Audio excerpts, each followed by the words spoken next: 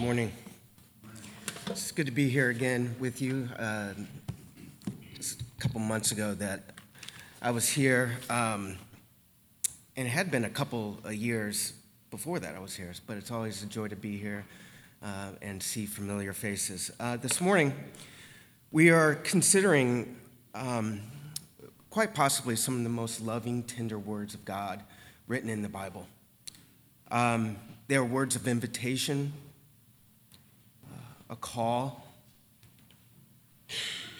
and they're words that inspire a certain way of being in the world, a certain way of relating to God. So hear God's word to you, Isaiah 55. I'm going to be reading just verses 1 through 9. Come, everyone who thirsts, come to the waters. And he who has no money, come, buy and eat. Come, buy wine and milk without money and without price. Why do you spend your money on that which is not bread, and your labor for that which does not satisfy? Listen diligently to me, and eat what is good, and delight yourselves in rich food. Incline your ear and come to me. Hear that your soul may live, and I will make with you an everlasting covenant, my steadfast, sure love for David.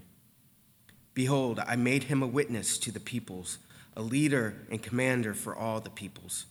Behold, you shall call a nation that you do not know, and a nation that did not know you shall run to you, because of the Lord your God, of the Holy One of Israel, for he has glorified you.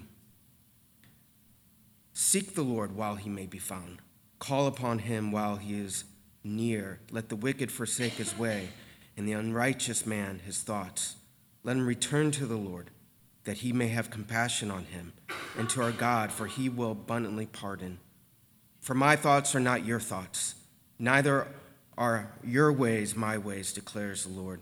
For as the heavens are higher than the earth, so are my ways higher than your ways, and my thoughts than your thoughts.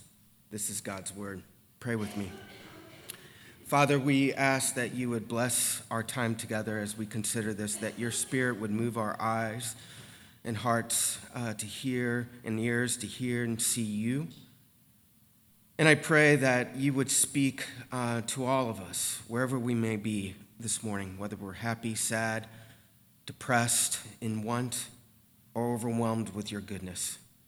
God, what is common among us is our need of your grace and mercy, and so we pray that we receive that. In Jesus' name, amen.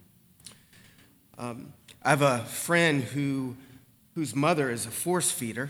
I don't know if you know or have ever met a force feeder, but they are people who, when you enter their home, they insist that you eat something.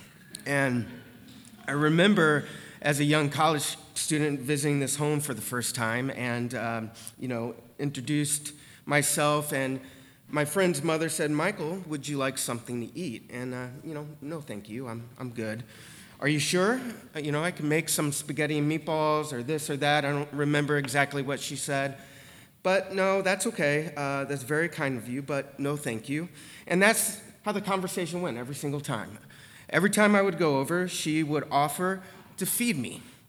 And, eventually, I learned something that I've held true, that I think is true, and that is, when you meet a force feeder, they're a force feeder because they know what they offer is good. They know that their food is desirable, and so they want to bless you. And eventually I would with this friend's mom, and even to this day I enjoy her food, and it's really remarkable. Every time I leave satisfied. But I share this story with you to really uncover a condition of the human heart, and that is our reluctance to receive. Are you reluctant to receive? I don't know why it was that day when I entered that home, why I said no. I was an 18-year-old kid. Of course I was hungry. But I didn't want to receive. I didn't want to put her out, or I didn't want to inconvenience her. But I was reluctant. As I said, Isaiah records some of the most tender words of God, words of invitation and attentiveness, words of care and love, words that say, "Come to me and eat. Come to me and drink. Come to me, and I will satisfy you." This invitation is extended to you and me this morning, to come to God by faith in Jesus, to receive that we might be satisfied. But who exactly does he invite into his presence? Well, people who are thirsty, people who have no money, people who lack the resources to thrive. Are you tired? Or are you overwhelmed with anxiety? Is your life uncertain? Is there addiction in your life? You're thirsty. I certainly am, and this is who God invites, people who live with unmet longings and people who are in need. He says, "Come, everyone who thirsts, come." But why are we so reluctant? Maybe we are ambivalent. Maybe we thirst, but we don't thirst enough to make a change, to actually receive from God. Maybe you're settled into your rhythm of life and though you're not fully satisfied, you are satisfied enough. Does that sound familiar? It does to me. I'm just ambivalent oftentimes. Why are we hesitant?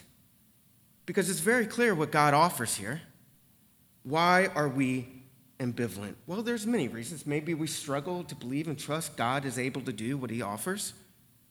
Maybe we struggle with faith and have questions about who he is. Maybe it's trust. We don't trust God to really do what he says, and to put ourselves in that vulnerable place is scary. But we are often so ambivalent.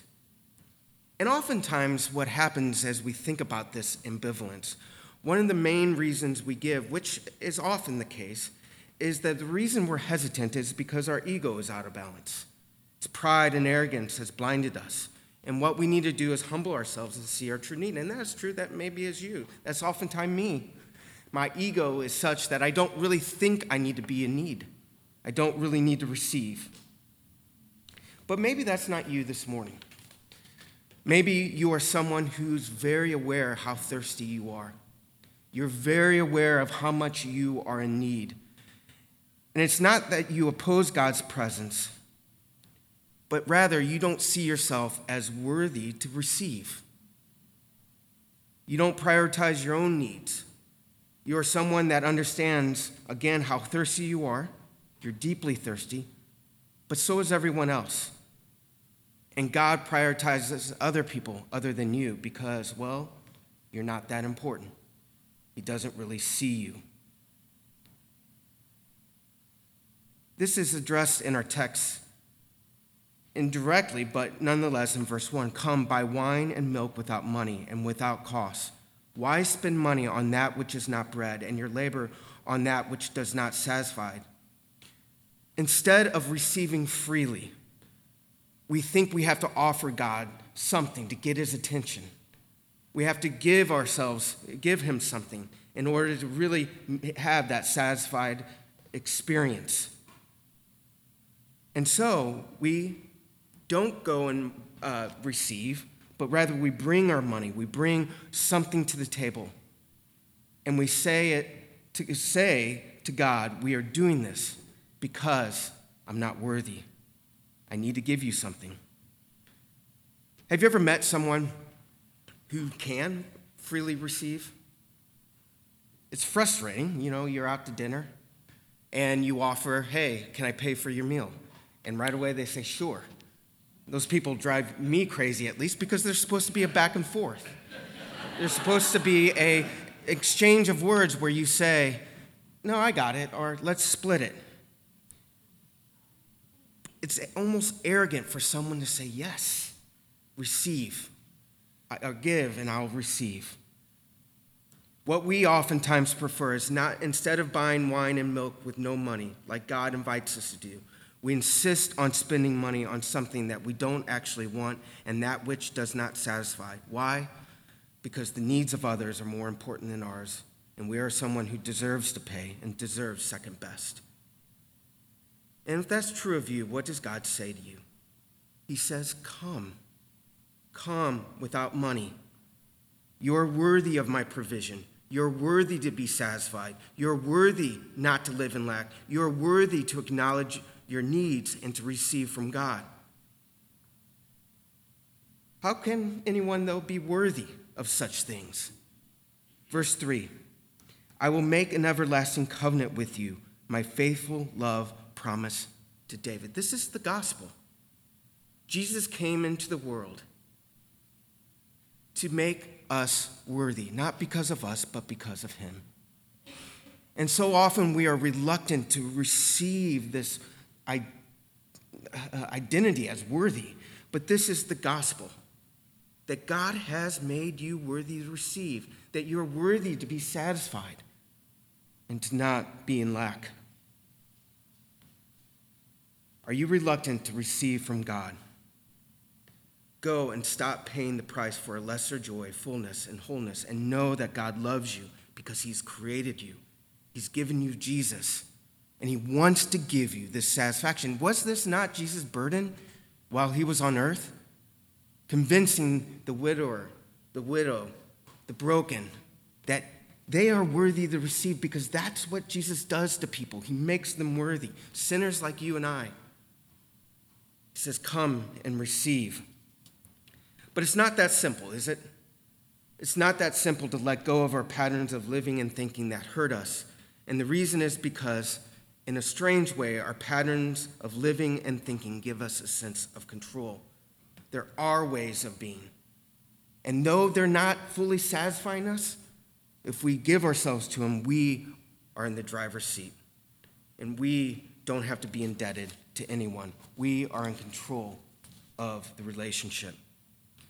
And so what are we to do? Verse 6 and 7, seek the Lord while he may be found. Call on him while he is near.